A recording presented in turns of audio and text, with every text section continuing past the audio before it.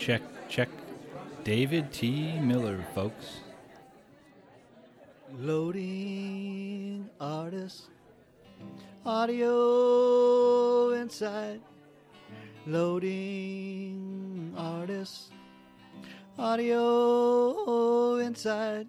Oh, it's Artcast, it's Artcast, it's Artcast. Yeah, yeah, yeah.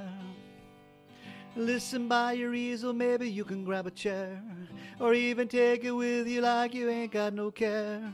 Loading artists, audio inside. Loading artists, audio inside. So sit back and relax and grab your headphones too. Adjust your volume, it's Artcast. Philip J. Mellon welcomes you, so sit back. Oh yeah, it's Artcast.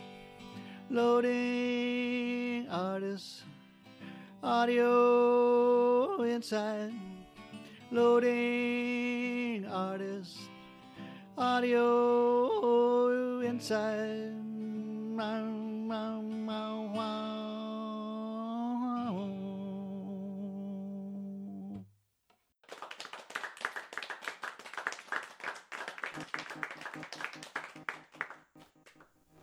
Hey, and welcome to Artcast. Be sure to check out the artist websites or artcast.com and check out the work and links. Alright, let's get started. Words of the day: poetic, tactile, inspired, community, and driven. Andrew Tedesco is today's guest. He's based in New Bedford, Massachusetts. He's a painter, spoken word poet, and a food enthusiast. Andrew shares in-depth accounts on decisions made, along with the struggles surrounding art school, sticking with the visual path of imagery he feels is important to talk about, and more. You will also find out who we'd like to entertain for dinner. And Mr. Tedesco performs some original spoken word on this recording as well. Just a heads up, this contains some strong language, but it's okay, it happens. Thanks for tuning in. So I'm gonna be double fisting for at least the foreseeable time. So I made basically my take on, considering you're out of Taunton. I do absolutely love El Mariachi. I've been going there for years, whether it's the Taunton location, Wareham location. Those are kind of like the two that I've frequented the most, I guess. Yeah. And they have a blue moonlight margarita, which is basically like their house margarita with like blue curacao. And I'm all like, yep, that's my jam. Has always been my jam, and that's kind of how we're gonna roll. And then I also have, considering we talked about hopped beverages, I have Dogfish's Campfire, which is kind of like s'mores milk stout. So completely different sides of the palate, and that's kind of how we're gonna roll. Nice. I'll virtually hang out and drink a beer with you. Virtual cheers, my friend. Cheers. Nice. So how do you start off this bad boy? Well, I usually start off very clumsily, and so I guess at first I was just wanted to welcome you to the podcast. Well, thank you for having me. Sure. I feel like we live in weird times right now, and you know what I mean, nothing kind of feels like the way that it should. And I feel like this is a nice like kind of segue into me trying to, you know what I mean, push myself back into being in the studio more, and kind of like thinking on like that part of my life that, you know what I mean, I was kind of more in tune with when, I don't know, I didn't have a curfew, you know. I know. That's where we're at right now. So do you prefer Andy or whatever works for you? You know, I am Andrew Tedesco. I am Bad Andy. I am Bad Andy Art. Whatever strikes the mood for you, whatever works for you. I'm a man amongst many names, as they say sometimes, right? Yeah. So yeah, Andrew, Andy, whatever works, whatever you're comfortable with. Okay. I think Andy's cool. Feel like I do as corny as it may sound, I noticed that your initials are Art. Yep, yep. So I'm not sure if And, you and it's play that funny up because at like all. for the longest time, like that would be how I would like sign work. Yeah. So I guess I can jump into the questions. Yeah, I'm down. All right, cool. So I guess just from the beginning, like, what were some of your first experiences with art, and when do you feel like you got serious about it? Uh, I think like my first like experiences, I don't know. I feel like for a good portion of us is just as far back as you can remember. I know, you know what I mean, as far as like elementary school, that like I was drawing superheroes and like I was a super big comic book head, and you know I would be that kid that would, you know what I mean, take like my allowance and go hang out at the comic book store, and the book store then got a little bit bigger, and they would also have like Magic and Pokemon tournaments, and like that's like 90% of like my adolescence is just like hanging out at the comic book store, buying comics, buying Magic cards, like, and Magic has like its own like high end, you know what I mean, like there a lot of especially like the older cards are just like the art is just amazing on them, and like I would be like completely like drawn into that, along with I think now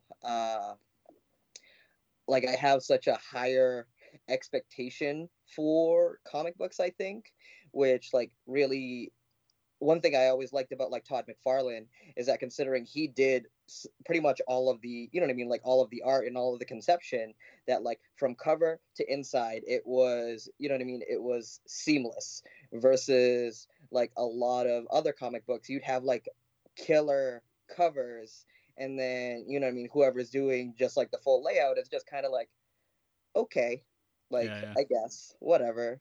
But I also felt that there was this kind of like mini series that was based off of Stephen King's Gunslinger, that was like a comic book series. Then they kind of just adapted it into being like little, you know what I mean, more graphic novel esque, just like to compile the whole like keep the story more like together. And the art for that is just spectacular. nice.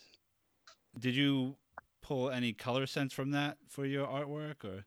No, like I feel like for the longest time, like to kind of like I always kind of just felt like art was really just like my thing for whatever that you know what I mean, whatever that means.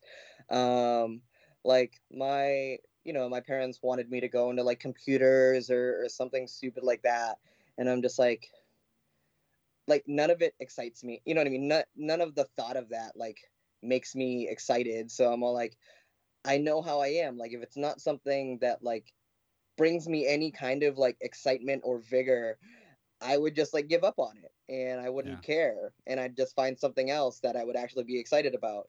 So that kind of brought me to going into undergrad uh, for fine arts. Or actually, I started out in illustration, and I suffered through that for like 2 years because I was just like I didn't know like what I really wanted out of like the field, quote unquote. Like in my infancy of like academics, I really just wanted to work on my hand skills because I hypothetically wanted to start tattooing. A buddy of mine that has been tattooing me since I was 18, so we're going on 15 years now. Like I wanted to like apprentice with him, and that was kind of like really just like where my head was at as far as like I draw, you know what I mean, like a business that like I basically draw all day, you make art all day, and you can pretty much make a living off of it. That was kind of like where my head was at.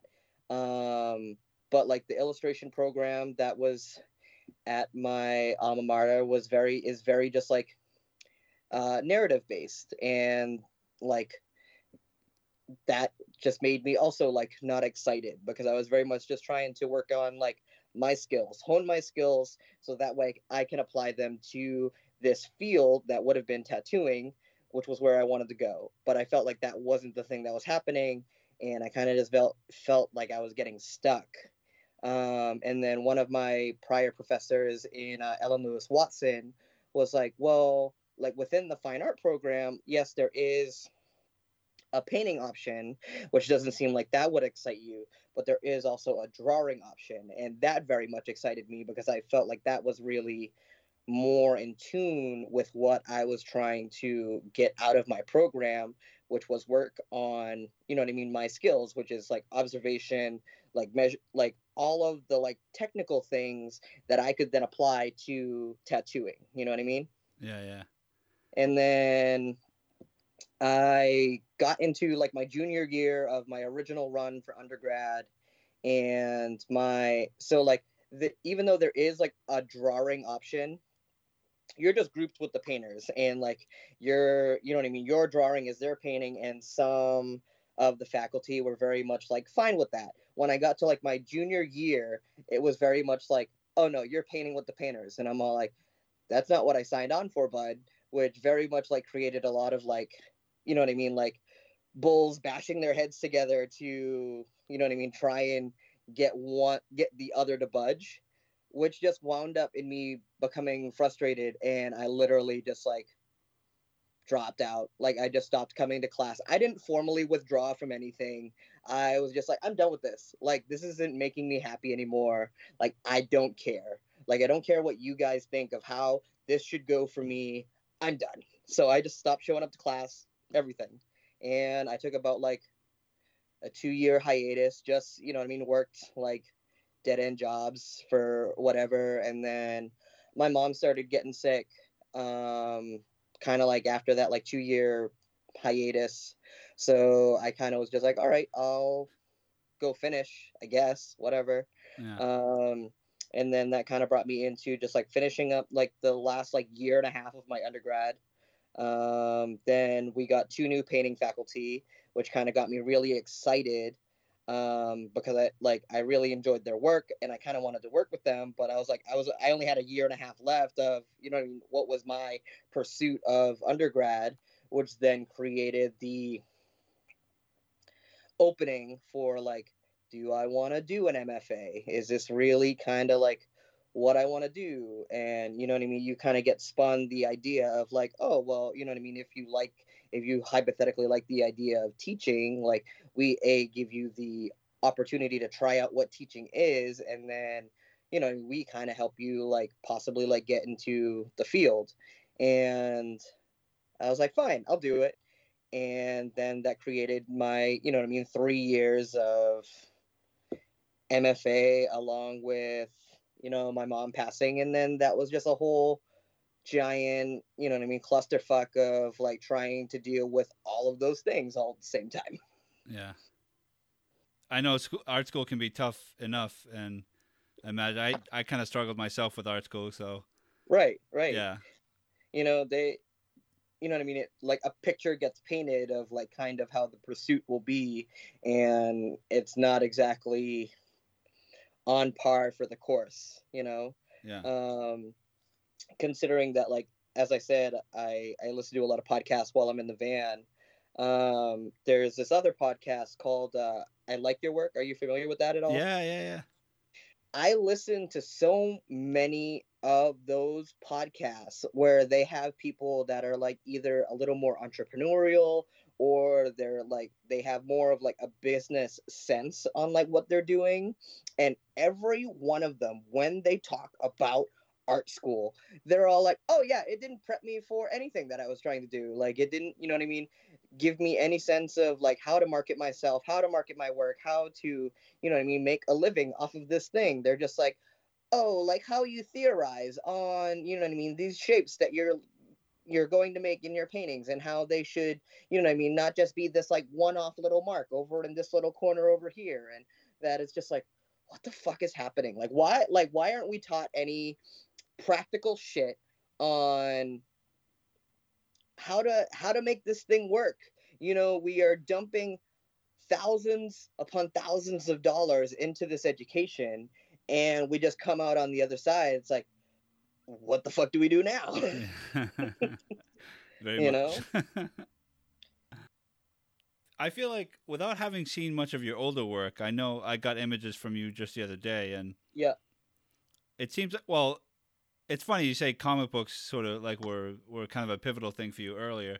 It's in looking at the work you sent me, I feel like if I can assume that you almost had like a message or something to say, and you had to like go through the motions on learning how to do that, but Yep. yet the narrative didn't go away. Like it was almost like hindered in a way, if I'm not wrong. Like until Where like if I were to dig through and kind of like send you like some older stuff, like the older image, like the older work was like I very much was like a monochromatic, like I worked highly black and white, highly graphic, like really hard lines, a lot of like harsh mark making, and that was kind of just like where I was like.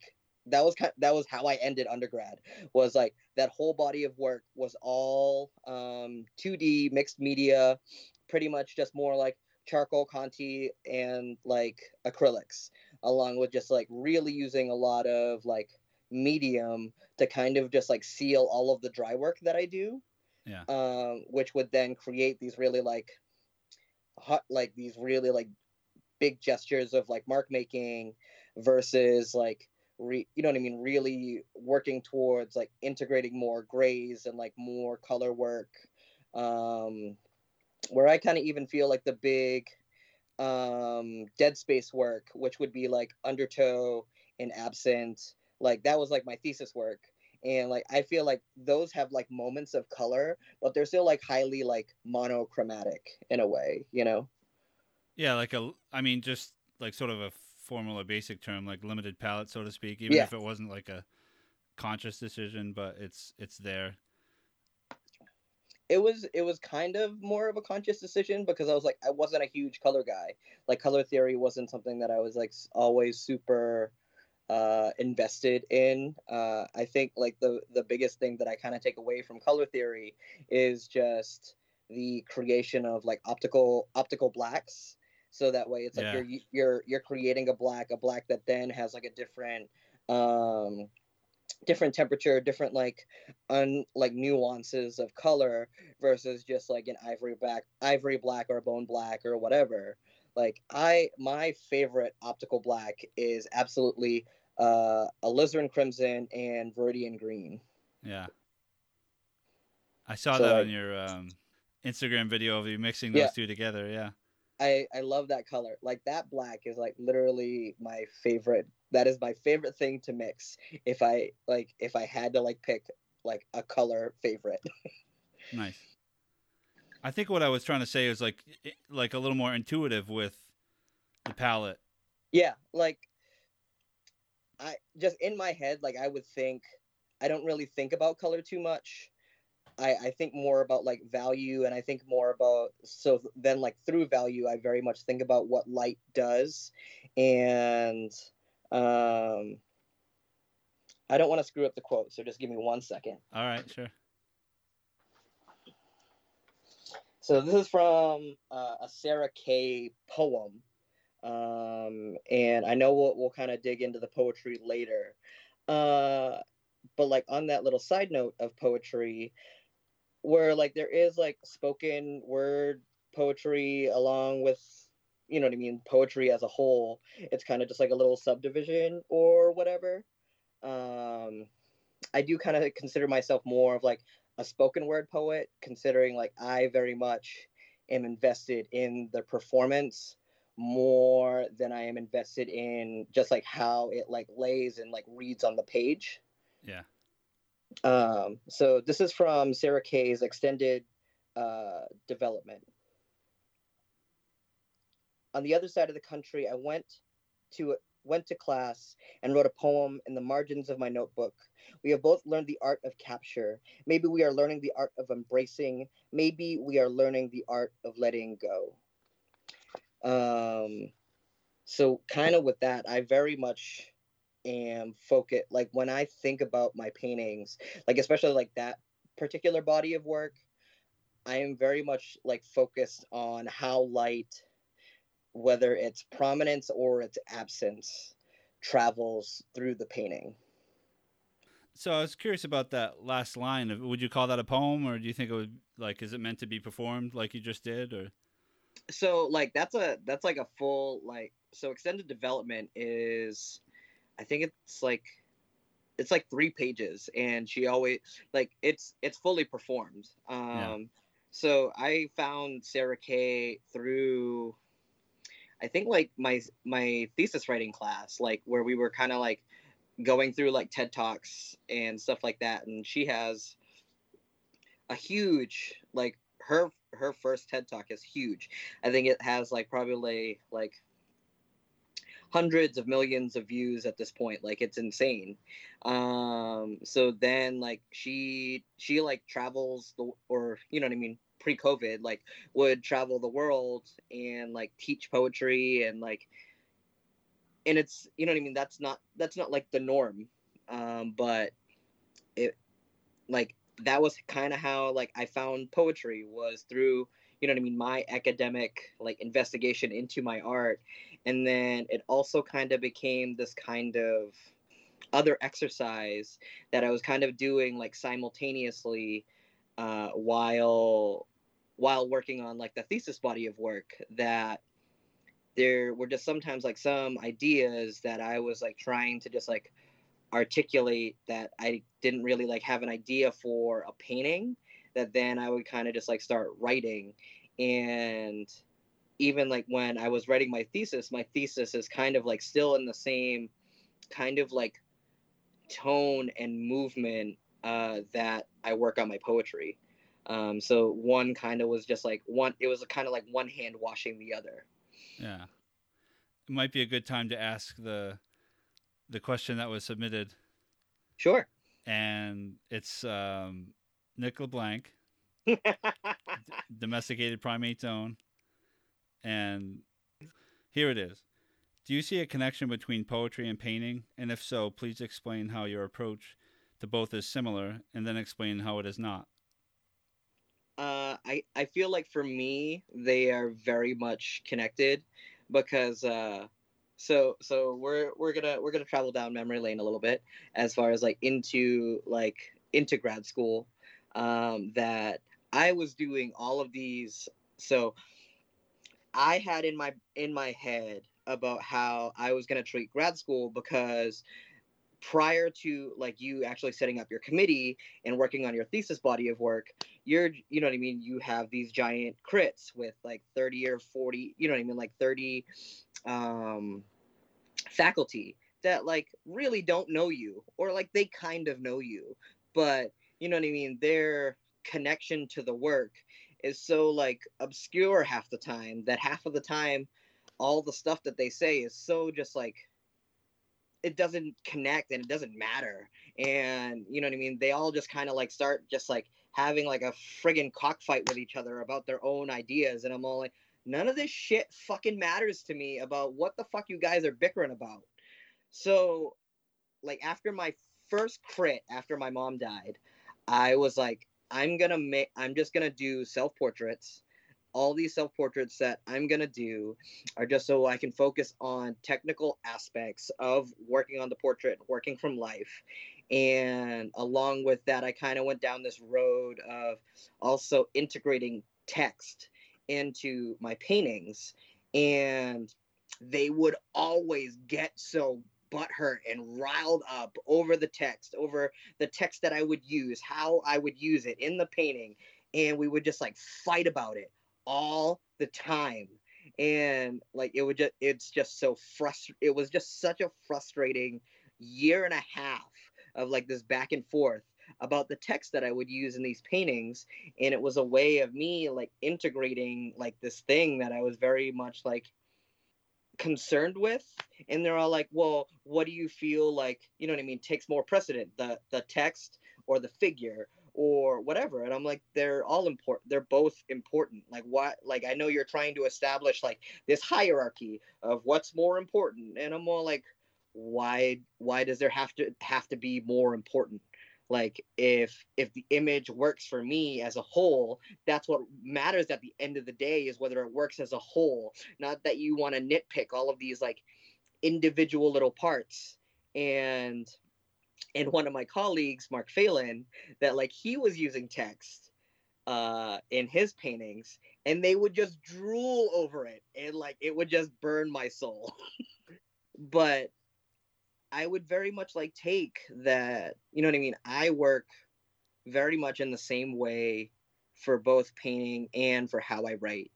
That sometimes it's just like I get like a little, there's just something just happens in the world, or like in the fact that like I am the champion of the non sequitur of, as per Mark Phelan, that something would like inspire me either like with how I would want to construct a painting, or like a little tidbit that would like give me like a line for a poem, and like I would just write it down in my notes real quick, and sometimes they die there, or they're, you know what I mean, like I have like these clusters of notes in my, you know what I mean, in my digital notepad that are just like one or two lines of a thing.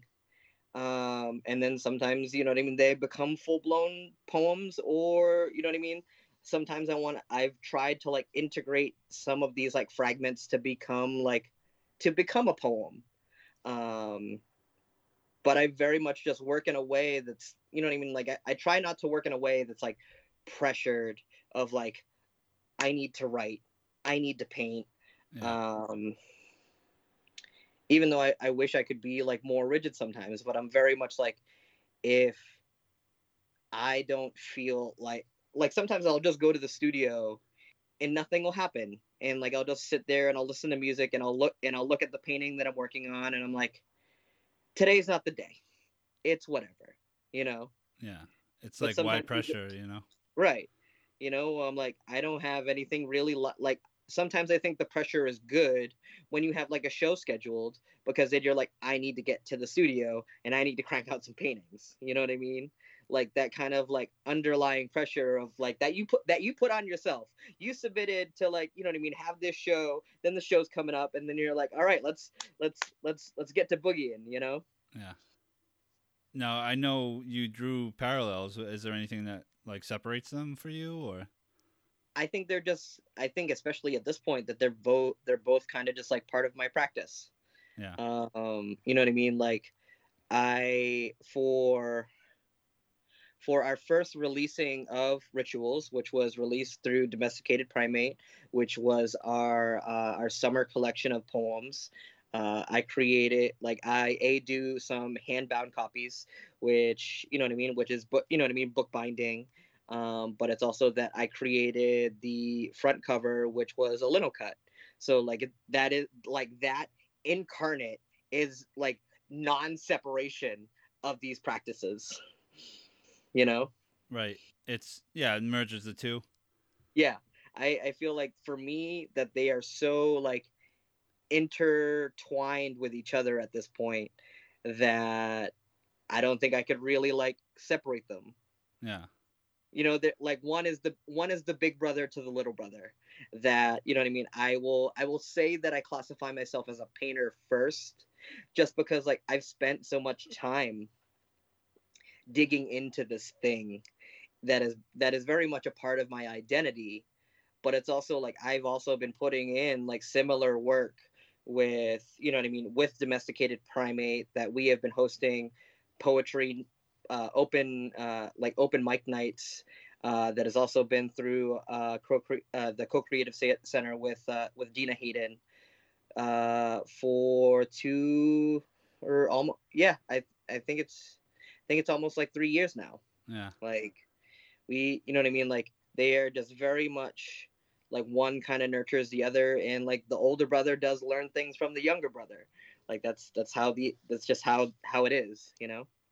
I think you do a nice job of to the different ways that you incorporate text into your paintings. Some of it's sort of a little more hatchy, and then others, I don't know if it's stencil work or it, like they become visual enough to me Right. that, you know, Like they what, add to the story. like one of us is the killer is like I use stencil for that text. Yeah. For Mist, that was like I just wrote from the first line to the last line of a poem that I wrote about my mom, like on that painting. Like Yeah. I went word for word the whole poem, like onto that 5 foot canvas. And so that's, you know what I mean, that's just Sharpie. That is just my hand onto canvas, like the same way that I, you know what I mean, would write it into a book. So it's still very much like the artist hand, you know what I mean, creating the same, like the same thing, just like on a different scale.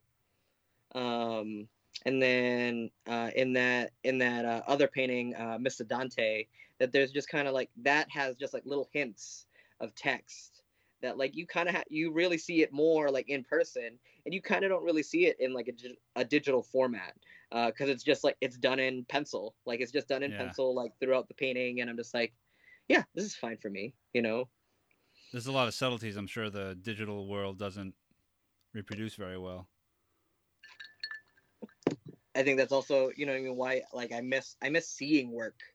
Like I kind of would feel, you know what I mean, when you're not really like in like like in like the mental space to like that you're like, for me, just sometimes when I kind of just feel like in a painting funk or whatever, that I'm like nothing's working, or like I just haven't been like in the mood to like paint, that kind of the like kindling that I can use to start the fire is to just go see work somewhere, whether it's a museum or a smaller show or whatever. And it's kind of like it, you know what I mean, for smaller shows it's definitely non-existent. Yeah. And I don't know, going to a museum like kind of has its own like anxiety that's kind of tied onto that with COVID. Right. I'll ask you another Nick question. Okay. Okay. So, what role would you say working in the service industry plays in the characterization of people, both in written and visual mediums? It's, you know what I mean, it's kind of like people watching in a sense, that, but it's also like from my aspect, uh it's also performative, to a degree, that you know what I mean, like I'm sure like some of my other brethren that are in the industry, like it's a harsh beast sometimes, that like you really kind of cling on to when you would have like regulars or like your friends would come in, because sometime like, because you can kind of just let that wall down of like performing, of, you know what I mean, really just like giving like the level that you are giving of yourself to these strangers, Yeah. so they can have a good experience. And it's been almost a year since I've been in the industry, so sometimes like I don't think about it as much, but I can definitely like say that from working doubles, from, you know what I mean, being both a bartender and a server, that there were just days that you could feel that like, you know, you are burnt out from just the level, that it like kind of like takes for you to just kind of like do the thing sometimes, of whether the fact is that like on a double you run like 10 miles, Yeah. or that literally I've you know what I mean, I've had people cuss at me, I've had, you know what I mean, you know what I mean, people not tip me. The question was, how does this correlate to the poetry, correct? How does the industry play into your characterization of people, both in your written work and your visual work? I think that like the way that it would kind of just play, slightly into the way that I would create these narratives or these images of people, is that it borderline creates a good portion of us into alcoholics.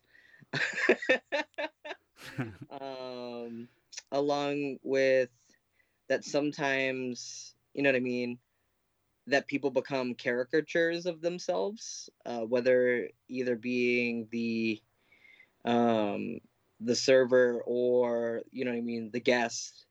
Um, because like you can see, you like, from me looking in, like I can tell like when the table is tense and you're trying to just like crack through that, or that like I can definitely tell that like sometimes it's just like I have to put a face on because I'm just like so done like with other, you know what I mean, like with just how like the day has gone, you know. Yeah. um so yeah, I think it would play its part. I don't necessarily feel that it played well to how I would construct the personification of people in either poetry or painting. But part of me does. So here's like also the real like ass backward uh element of it is that I kind of miss it. That like for me doing what I do now, which is that I love a cop hats, uh I would sometimes rather be behind a bar and, you know what I mean, kind of giving of myself to, you know what I mean, to the patrons, because I am a little bit of a glutton for punishment, but also I am just that much of an extrovert that like I kind of crave that level of human interaction at this point. Yeah. I'd like to ask you about the importance of an art community to you as an artist and a poet. They're both huge. I've been like pretty much whenever I at least like get wind of seeing that like there are poets that I thoroughly enjoy that are, you know, even possibly like bigger names like Sarah Kay, Hanif Abdurraqib, um, Jose Olivares, that like if I see that they're doing a reading and that it's either Zoom or, you know, Microsoft, like whatever the platform, like if I can get in, I'm getting into that. Yeah. Like it's because it just completely like brightens my mood, like it and it also like it makes me excited because like there might be it's and it's like for especially from so many of those poets, it's like I've heard so many of the poems that they've read before, but it's always like sometimes in between poems that they have like these little just like, you know, me having like dialogue like with your crowd that you would kind of just like naturally have when they're in person, and these little like tidbits are just sometimes like that like fire starter that I'm all like, oh, like there was this idea that I had for a poem that I need to just like scribble down somewhere so that way I don't forget about it, you know? Yeah. And it very much goes the same for painting. You know, like I would love when Kat or Kate or Dean, like I was really like in my head thinking about possibly like going down to PA for Dina's show Oh because wow. I'm like like I need like I was craving the interaction about like wanting to talk about work and wanting to be around like work in that kind of a setting, and I couldn't swing it, but I was very much like it was in like the forefront of my mind that I'm like I am obviously very much craving this kind of like level of community to, I don't know, kind of just feel like a normal painter or like a normal human, you know? Yeah. You got to feed that. Yeah, yeah. How about you? How is your practice right now? Well, a bit slow for a couple weeks, you know, kind of trapped in the news and, Mm-hmm. you know, it's it's just draining, you know, and I felt distracted and I didn't Oh, actually yesterday I tried talking about going into your studio and just sitting and looking. That's mm-hmm. I did some of that yesterday, and it was good because I hadn't done that in, like I said, a couple weeks. And even though I didn't apply paint to surface, it was good. I kind of rearranged my paintings on the wall, and they're small, Yeah. so it's easy to do that. And But um, it's good to just like be in the, you know what I mean? Like nothing will happen if you are not there, but at least if you are there, there's the possibility for something to happen. yeah, yeah. It often doesn't leave me. I mean, even if I'm not painting or not in the studio, eventually, if somehow an image of mine pops into my head, I'll either figure out, oh, that needs this kind of yellow over there, Yeah. or a title might pop into my mind, or maybe it's not a title. I just write it down and it becomes a title later, and I wasn't aware that was going to happen. But it's good to like. I mean, I think the studio practice is a studio practice, and it's often like non-linear, or you're not necessarily, like I mentioned, putting material to the surface. So that's good. And if you can think about it and keep your head in it, that's helpful. I should speak for myself, but I'm sure it would help other people too. So Like I'm sure that, you know what I mean, a lot of people are kind of just like feeling the same way about you doing, you know what I mean, you doing this, that by, you know what I mean, you creating this podcast and talking with other creatives, that, you know what I mean, like people talk about, you know what I mean, that they like listening to podcasts in the studio, that yeah, it, you know what I mean, it's a part of, it's a part of the process, it's a part of the practice, right. you know. Even if it's just listening. Yeah. Yeah, it's helpful. I mean, it's great. I mean, I've been doing this since 2011, and it feels like yesterday I just started it. And so it's good. And it's a lot of work, but I mean, it's invaluable. You know. Yeah, I think so. You know, for all the episodes that I have kind of like taken in, I thoroughly enjoyed them. So I appreciate what you're doing, bud. Oh, thank you. It's good to like have people to talk to, and especially now, and we have a little bit more technology to help us through with what's going on with the pandemic and everything.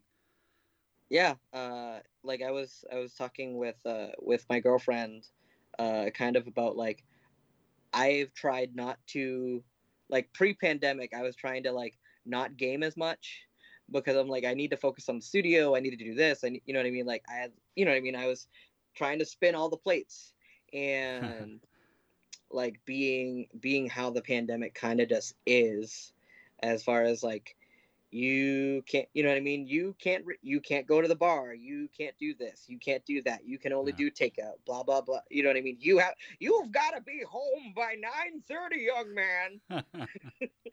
uh you know, like now gaming like has been like my going to the bar, because like I have a bunch of like real life friends that like are that I would then just like hop on and game with, and like we would just be able to shoot the shit like normal, Yeah. that we're not doing now, you know. So like it's kind of, it's playing that like community role. Right. So I have this question that I was curious about, or the answers I'm curious about, Okay. and just jumping back to your visual work, and I was wondering if you can describe your visual work in 3 to 5 words, or that could be separate words that isolate themselves or pop out, or that can be a phrase, or So I'll go with separate words. um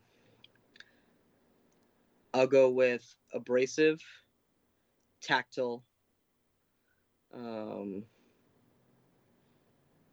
poetic, mischievous, nice, and capturing. I think that one works for me. nice. There's one word that comes to me Hmm. for your work, if you don't mind.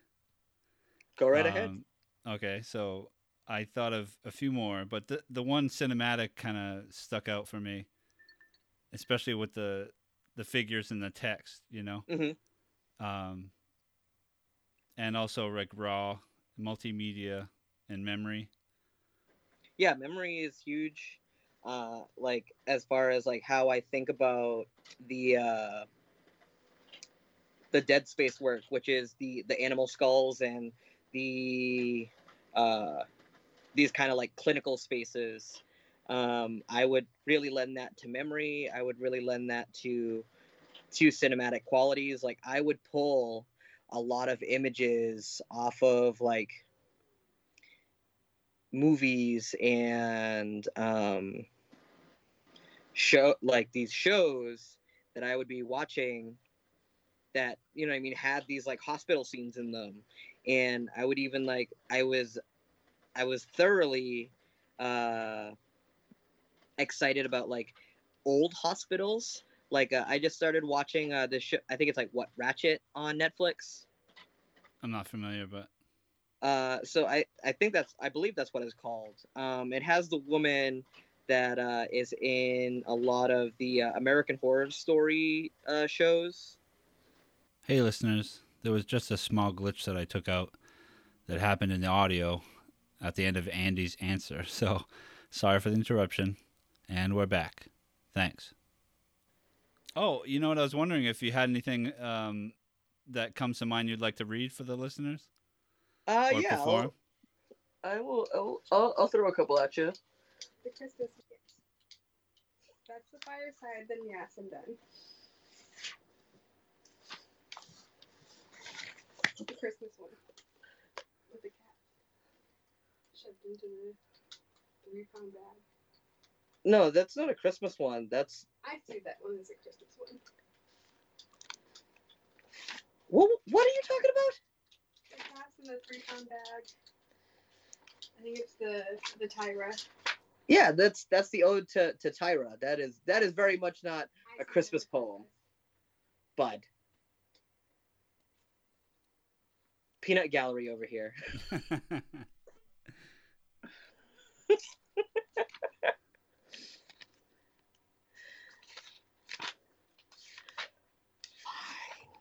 All right, I'll considering we have an audience request. Which audience? For me? No, as far as per the poem, Okay. I definitely kind of had in mind to read, considering we kind of talked about it. But she very much made a request for a specific poem. Okay. So this one is called An Ode to Miss Tai Tai, which is AKA Miss Tyra Banks. And I quote, "Take responsibility for yourself." I wrote that in all caps as she wrote that in all caps. As we all know, when you start typing that rant as you're about to clap back. For her, it was a display of how she's not perfect. None of us are perfect. Those that know me, know that I've got kerosene blended with espresso pumping through my veins, that I was born so hot that Pompeii would be like, this shit is gonna go off. It makes a lot of people have opinions about me. They're entitled to them. But don't you ever disrespect my mama, or I won't think twice of either going on a verbal tirade or delivering M80s like they were babies, that I don't care if you drive a Mercedes or a Lexus, because all you do is perplex us with your toxic shit, a walking tar pit that wants to suck us all into it. No, little girl, put the cookies down. I ain't buying those seductive samosas. You're trying to play me like I don't know myself, as if I don't know the story, that I blame my whiteness on all of the rice and coconut milk my mom had while she was pregnant. How she'd roll in her grave if she were in one, to know I've had sinigang, halo halo, bagoong, made adobo, not Puerto Rican adobo, different brother from different semi-indigenous mother, but still just as delicious. Thank you, Mama Velez, because little Dicky is just too lazy to make it himself. I digress. Champion of the non sequitur, as per Mr. O'Phelan. But back to Miss Tiffany, that even in Amanda's half-awakened state, and oh, Tiffany, was muttered, the memes, the gifts, as if they were gifts from the digital gods, or to help a prince transcend from a frog or a princess. It is an essence of being driven that keeps you up at 4 a.m. reading about you and your mama.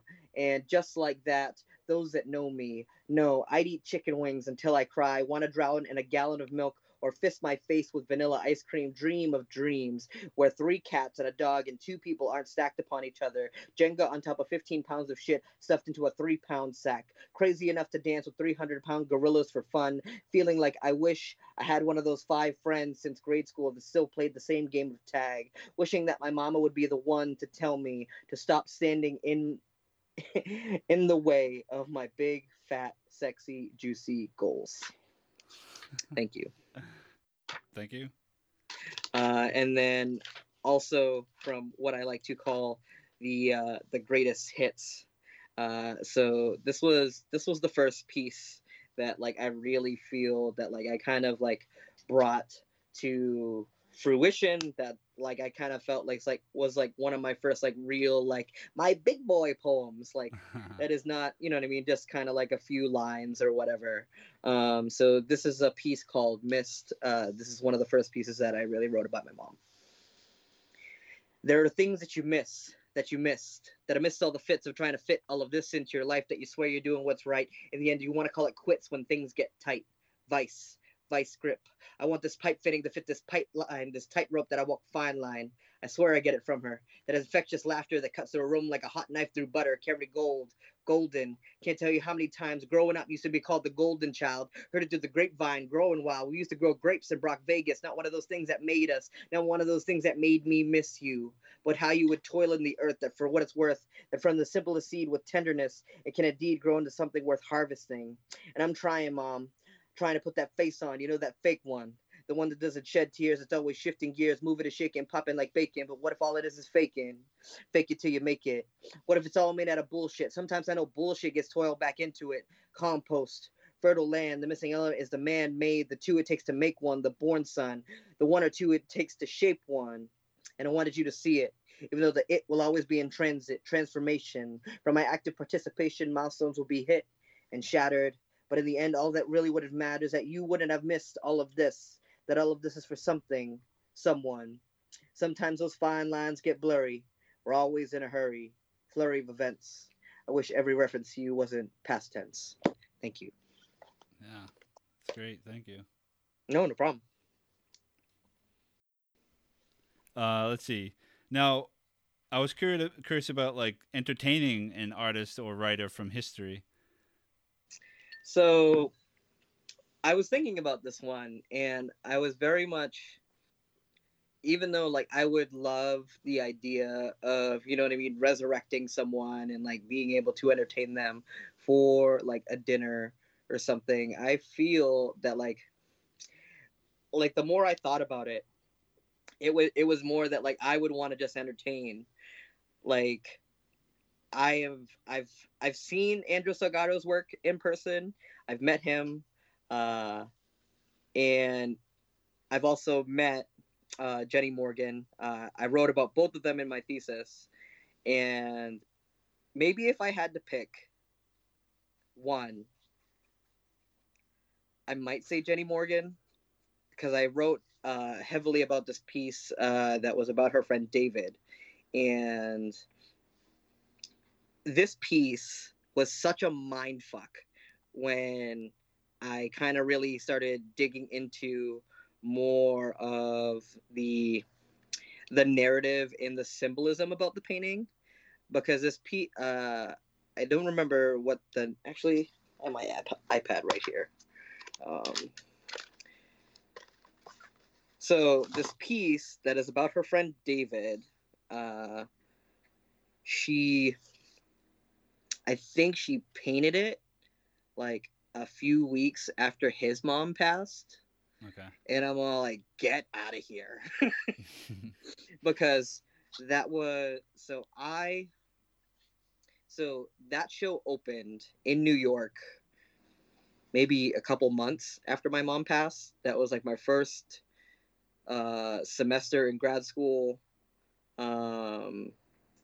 And it was this huge New York trip that like we had undergrads and grads on it. It was a 2-day. It was a 1-night stay over, 2-day kind of extravaganza. Yeah.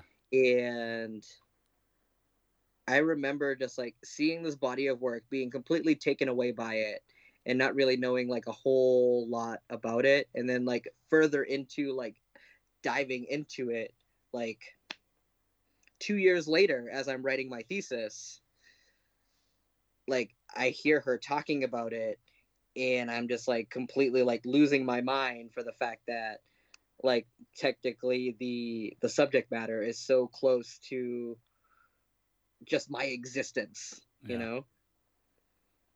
So I would say like if I didn't really have to pick, I would say like a dinner party with Andrew Salgado and Jenny Morgan. But if I had to choose just one, I would probably choose Jenny Morgan.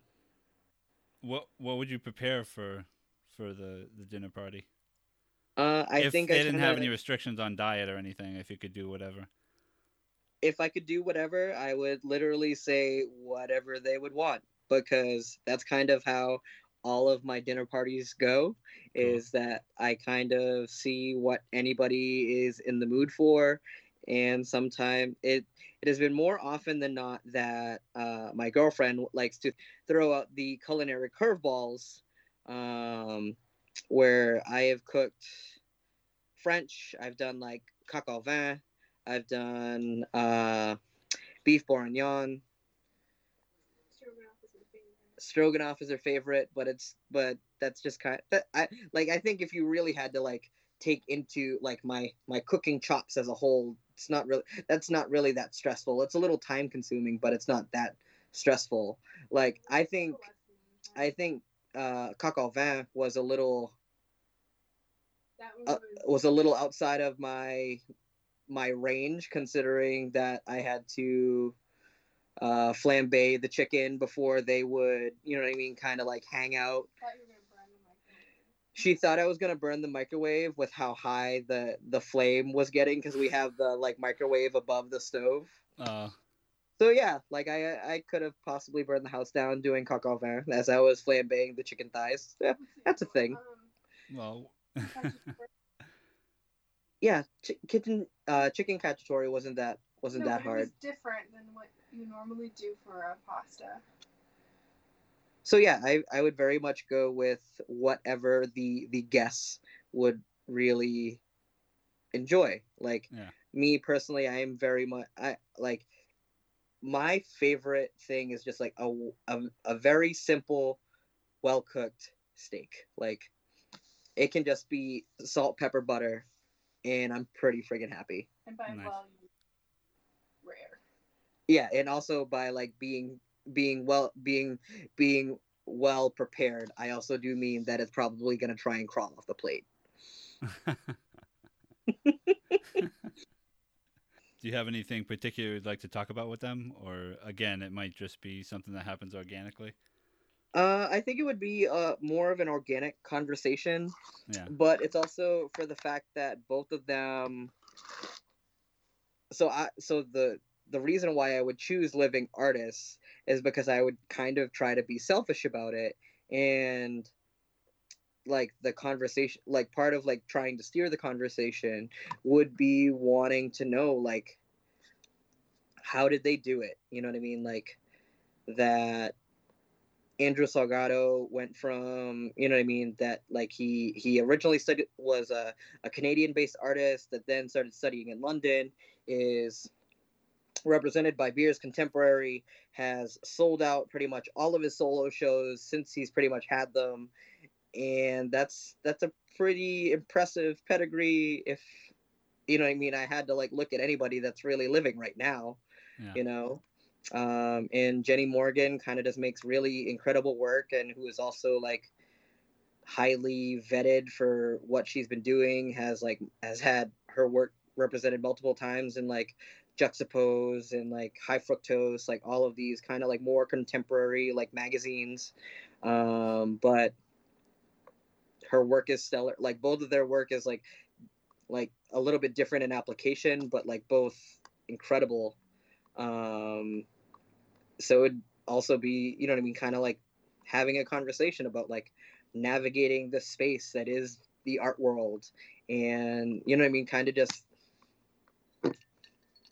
making it, Yeah. you know. So I was curious about hashtags. Oh, I was thinking about this morning when I took the dog out, because I really wanted, like, I kind of had like kind of a kitschy answer, and I was basically just gonna be like all of them. Yeah. Because like the way I view hashtags is very much just like it's a mechanic.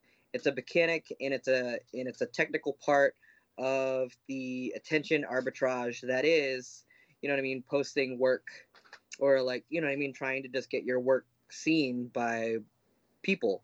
You know what I Yeah. mean? Like it's trying to just like create attention around the work that you do. So regardless of the platform, it's just maximizing. If they let you do 30 hashtags, that is Instagram, you use 30 hashtags. Like that's it. Like and like there, you know what I mean, there's different techniques about it that you can truncate it, which basically means like you just create, you know what I mean, like you would put like regular text up top, you wouldn't put any hashtags in it, and then you would kind of just make space after like your actual caption and just Yeah. put all your hashtags in the bottom. or you could put all your hashtags in a separate comment, whatever. Like whatever you feel like works for you and like that application. It's very much just like it's a technique for me. Like I put like for like different styles of posts that I use on like just like considering I'm talking about it like Instagram. Like if I'm doing like a fitness post that like I have a note that has all of my fitness hashtags already in it. I copy and paste and I send it. If it's an art post, I have a completely different set of hashtags that I copy and paste and I send it. If it's cooking, same thing. Like Yeah. I've put the time in to at least just like have those just ready, and that way it doesn't hinder the process of just creating the content. Because Okay. like at the end of the day, it's just the only way that you create more attention is by creating more content. That's realistically it. Nice. There's a part of that question which I don't know that I sent to you, and like if there's any specific hashtags that sort of reflect your approach or your creative philosophy. I don't think they really like really inflect on like my creative philosophy, because I really just feel that they're just a tool and a mechanic within a system that I am I'm just taking part in. You know what I mean? As far as I haven't done a whole lot of like painting content on TikTok, Okay. because I just kind of felt like I didn't really feel like it would make a whole lot of sense, you know. Okay. Even though like I see people do it. I don't know if I would just rather go on like TikTok live and just kind of try it out to just see how like the algorithm treats it as far as that's concerned. Um, it's just an attention game, and I'm fine with that. Like I'm fine that that's kind of like what social media is, and like that's obviously what I use it for, and that from this entrepreneur that I follow, which is Gary Vaynerchuk, goes for short as Gary VEE. It's a content game. Like it's not, you know what I mean? Like some people are like, oh, I only post once every couple of days, and you know what I mean. Just because like I have felt that if I, that I'm posting too much for the people that follow me, it's all like the algorithm is not going to be your friend. Like maybe they'll see it, maybe they don't, and just because like you think that you're flooding, you know what I mean, your market, it's like the only way to get outside of your market is if you're actually posting more. Yeah. So that way different parts of the algorithm like share your posts like in a different way. Andy, thank you for being a part of the podcast.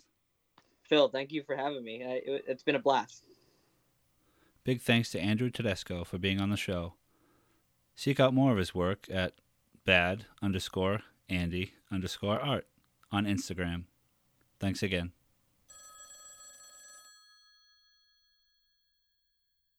This has been Artcast. I'm your host, Philip J. Mellon. Thanks for listening, and keep the dialogue going. Woo! Okay, wait. Let me ask you this. Define abstract art.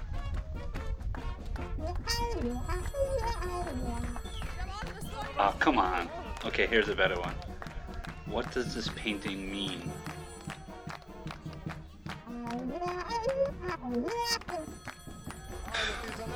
I'm getting nowhere with this. Forget it. Artcast home is ahtcast.com. Thanks again.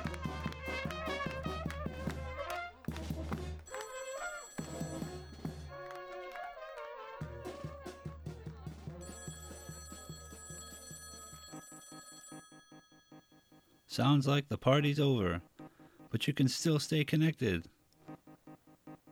Artcast Audio is on Apple Podcasts, SoundCloud, Spotify, and Stitcher, and now on Google Podcasts. Artcast Social on Instagram, Facebook, Twitter, and Tumblr. Let's not forget about Instagram. Thanks for tuning in.